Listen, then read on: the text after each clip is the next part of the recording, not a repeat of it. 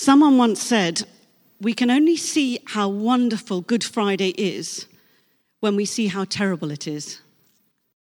And the language of betrayal and rejection, of mockery and deceit, of scheming and envy, of cruelty and torture is everywhere. All circling around Jesus, focusing in on him.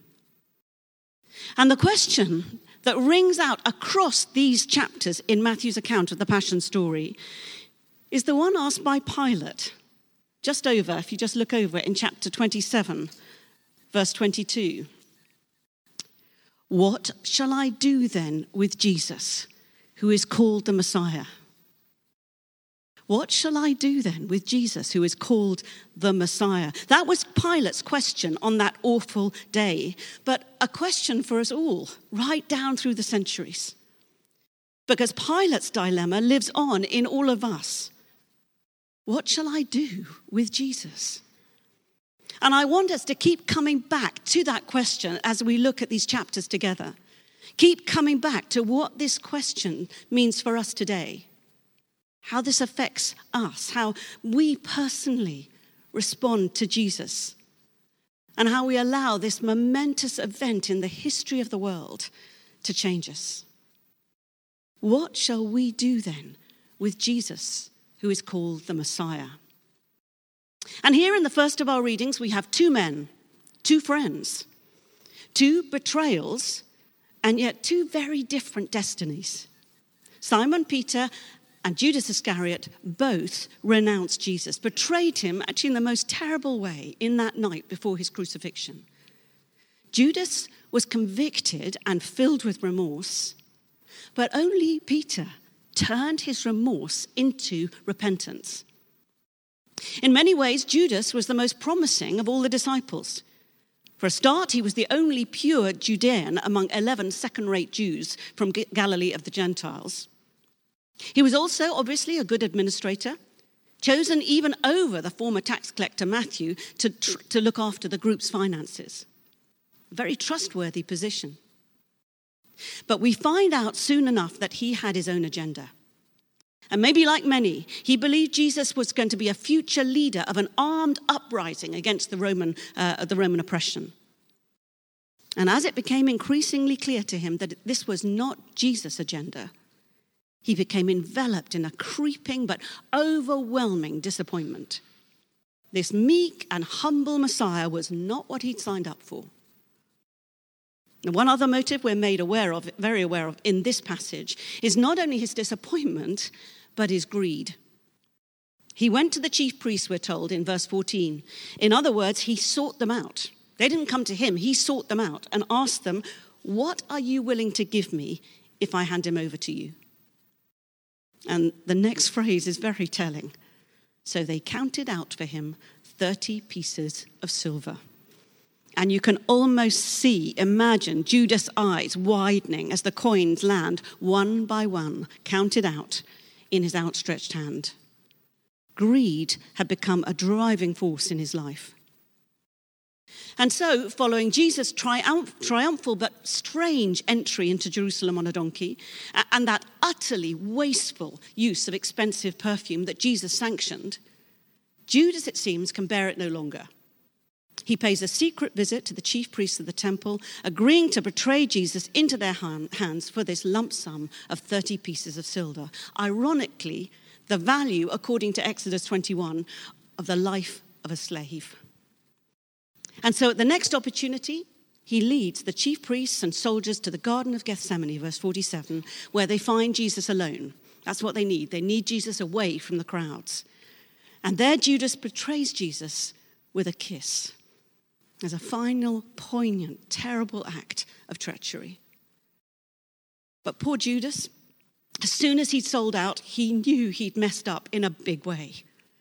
And we later see in chapter 27 that as soon as he realized the true impact of what he'd done, he was filled with remorse and regret. And he tried desperately to undo the deal and return the silver, but to no avail. And so in utter despair, we will read how he ties a rope round a tree and hangs himself. Filled with remorse, he didn't dare to look for forgiveness in the one place he could have found it. And Peter also betrays Jesus. But there the similarity ends. His betrayal was out of cowardice rather than disillusionment or greed. At this point in the story, Peter was a brash and rather overconfident young man, hence his extravagant claims at the end of the Last Supper. Even if I have to die with you, I will never disown you, verse 35. But just look on to verse 57. Those who'd arrested Jesus took him to Caiaphas, the high priest, where the teachers of the law and the elders had assembled. But Peter followed him at a distance, right up to the courtyard of the high priest. He entered and sat down with the guards to see the outcome. And we, of course, know the outcome for him. He'd followed Jesus, maybe confused, bewildered, just wanting to stay somewhere near. And then what happens? The servant girl says to him, "You were also with Jesus of Galilee." And he hotly denies it. Faced with the prospect of ending up with the same fate as his master, he denies him 3 times to simply to save his own skin. And as morning dawns, he remembers Jesus' words. Before the cock crows, you will disown me 3 times. And those next few days must have been a living nightmare for Peter as he realized what he'd done. But the difference between Judas and him is that he turned his bitter tears of regret and remorse into tears of repentance and faith. And we all read on Easter Sunday, how he ran to the empty tomb, and later how he jumped eagerly into the lake, desperate to get to Jesus again. And he found that place of forgiveness and restoration, and his life changed forever. You see, Judas ran away, but Peter ran towards. Martin Lloyd-Jones puts it like this: there is a difference between remorse and repentance.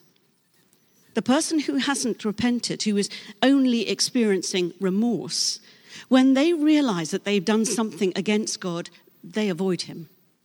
They try to get away from God, to avoid him at all costs. See, Judas ran away from Jesus instead of to Jesus.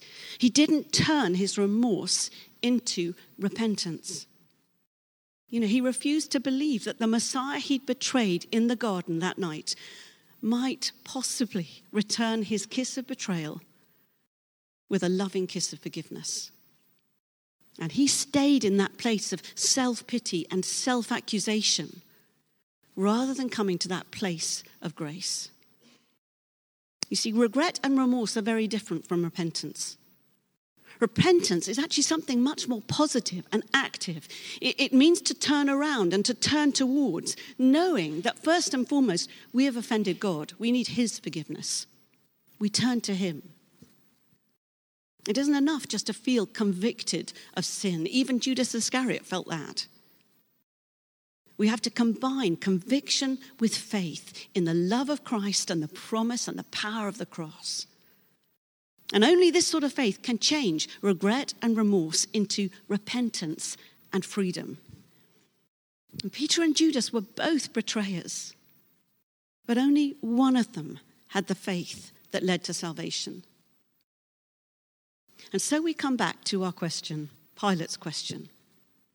What shall we do with Jesus, who is called the Messiah? When we've messed up, when we've done wrong, when we've followed our own agenda, when we've, denied him or failed him, maybe miserably, do we run from him or do we run to him? Have we learned how to turn our remorse and our regrets into true repentance? Do we know what it is to genuinely confess our wrongdoing rather than simply feel bad about our sin? Have we learned how to bring our shame and sorrow to the foot of the cross and find that extraordinary gift of freedom from guilt and the promise of new life? Have we experienced, because this is what Jesus promises, that wonderful kiss of forgiveness that we know we don't deserve and we certainly haven't earned? What shall we do with Jesus? Shall we come to him again?